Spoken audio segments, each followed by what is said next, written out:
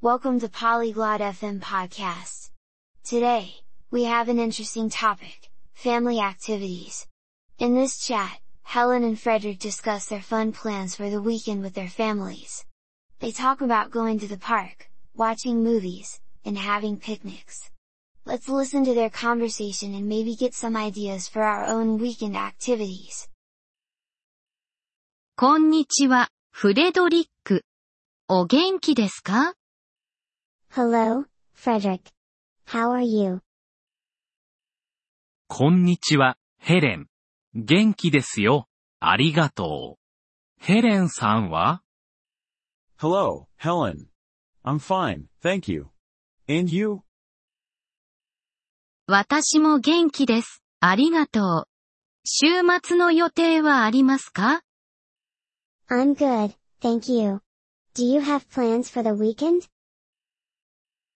はい。家族と過ごす予定です。ヘレンさんは? Yes, I plan to spend time with my family. And you? それは素敵ですね。私も家族と過ごします。That sounds nice. I will also be with my family. 家族と何をする予定ですか? What will you do with your family?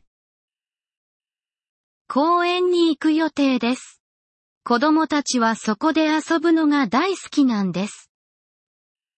We plan to go to the park. My kids love to play there. それは楽しそうですね。私たち家族も公園が大好きです。That's fun. My family loves the park too.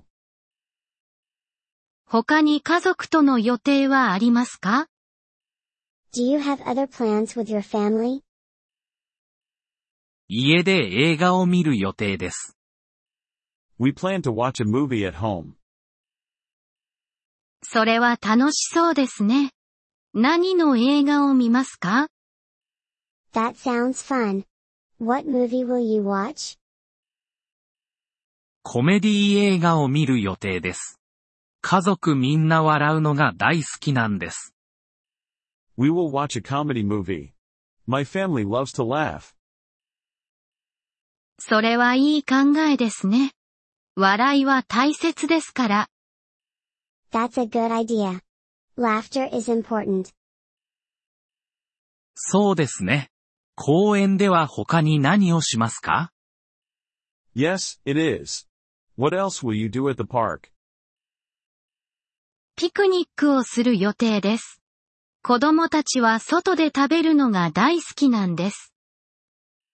We will have a picnic. My kids love to eat outside. それは楽しいですね。私たち家族もピクニックが大好きです。That's fun. My family loves picnics too. ピクニックは楽しいですよ。この週末、試してみてはいかがでしょうか? Picnics are fun. You should try it this weekend. いいアイディアですね。ヘレン。